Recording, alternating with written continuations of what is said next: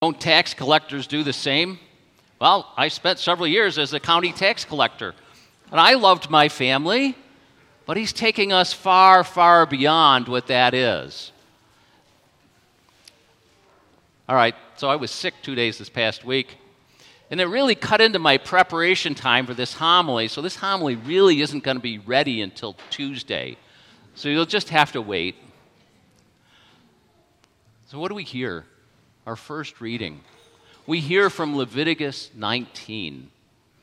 Now, it's like God is inspiring, the Holy Spirit is inspiring the writers of this. And what does he write? He writes, "Be holy as the Lord your God is holy." So we're called to be holy. And if we look at what else happens in there, what do we hear in that reading? We also hear, "Do not take revenge." Wow. And actually, our reading skips over several verses, and in those verses, it goes into more depth about how we should treat others with justice. Twice it says, "Do not steal," like must have been a problem. And also, care for the poor. And what does it say in the line of caring for the poor? It says, well, when you harvest your field or your vineyard, don't take all the produce. Leave some of it around the edges so that the poor can glean from it, so that they can find sustenance. So he's concerned, here we hear God calling us to be concerned about the poor. And this is Leviticus, back in the Old Testament, when we think, oh, it's all bad. It's like, it's not.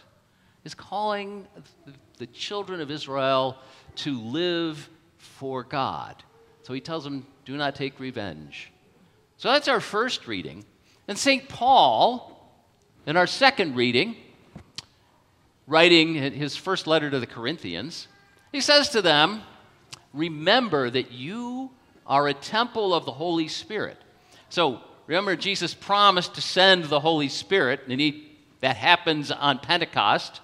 So if you're a Christian, you've received the Holy Spirit. When you were baptized, you were anointed as priest, prophet, and king, receiving the Holy Spirit. It's all part of the baptism that you received. So you have the Holy Spirit. And so St. Paul's reminding us, live as if you have the Holy Spirit in you, as if the Holy Spirit is with you. And be open to where that Holy Spirit will lead you.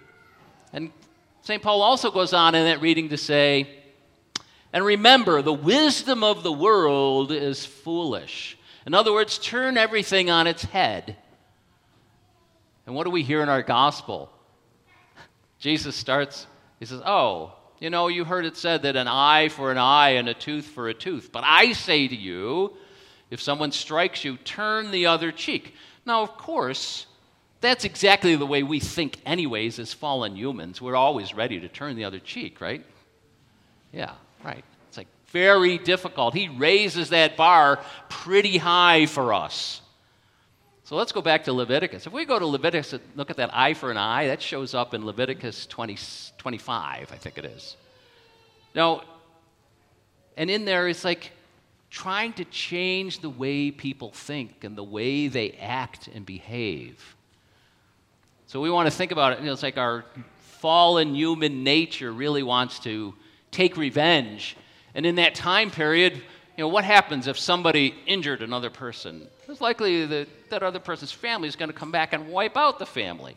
So in a sense, saying, you're limited to an eye for an eye, or a tooth for a tooth, is a first step towards mercy, a first step towards turning things on its head. You can't just take revenge.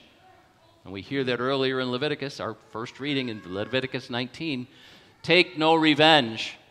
So you can't do that. It's like it's what God's telling us. Change how you think. Change how you live. And really, change your heart. Jesus is taking Leviticus and taking it to another level.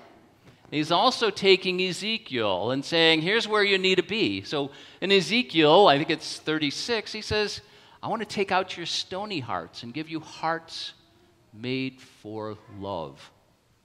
I want you to have hearts made for love. Extremely difficult for us. It's hard. We need God's grace to be able to do that. We need His grace. So we want to be able to say yes to His grace. But then when we have that grace, we say, now what do I do? So he goes on further. Let's say, what's that next passage we hear in the gospel today? He says, it used to be said, love your neighbors and hate your enemies. But I say to you, love your enemies. Love your enemies. Well, that's another tough one for us, isn't it? Not an easy thing. It's hard for us to wrap our heads around that. But love your enemies. First we have to say, what does it mean to love? It doesn't necessarily mean we have to like them or be pals with them, but it does mean we want to be concerned about them, that they will have the very best. So when I've worked with couples who are getting married, I say, you love each other. Well, what you want to do is you're making a decision to work for the very best for your spouse. And what is that very best? That very best is that they come to see God face to face. They come to know God and to see Him face to face.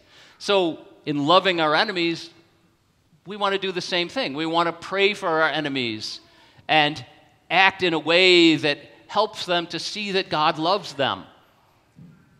So we want to be able to share God's message, maybe by the way we treat them, but also by praying for them. And a great example of that kind of thing, and not exactly an enemy, but a similar analogy would be if we reflect on it's Abby Johnson. She was a manager of a Planned Parenthood facility in Texas.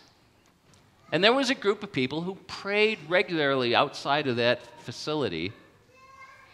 And they were always polite and friendly to her, praying for her, and she knew they were there, and there was no animosity as such. And the day came when she finally understood the horror of what it was that she was doing, or what was happening in this facility that she was managing. And she was horrified and ran out of there looking for some place to go, but she knew she had a place to go.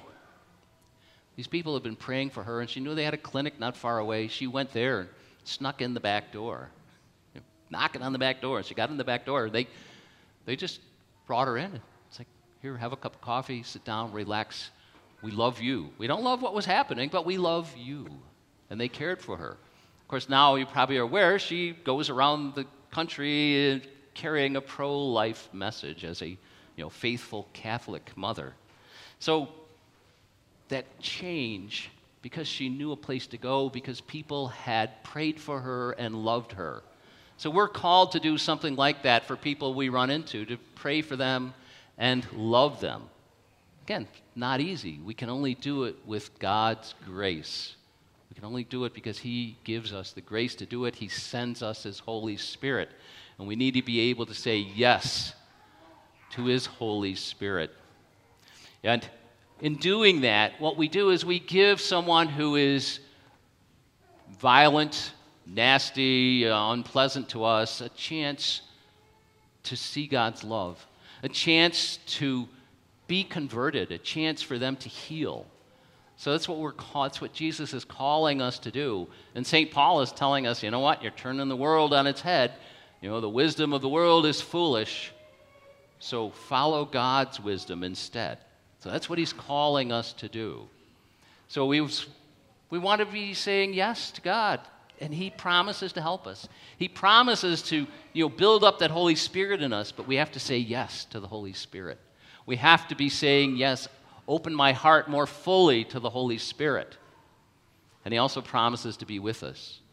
In a few minutes we'll receive His real presence, His body, blood, soul, and divinity in the Eucharist.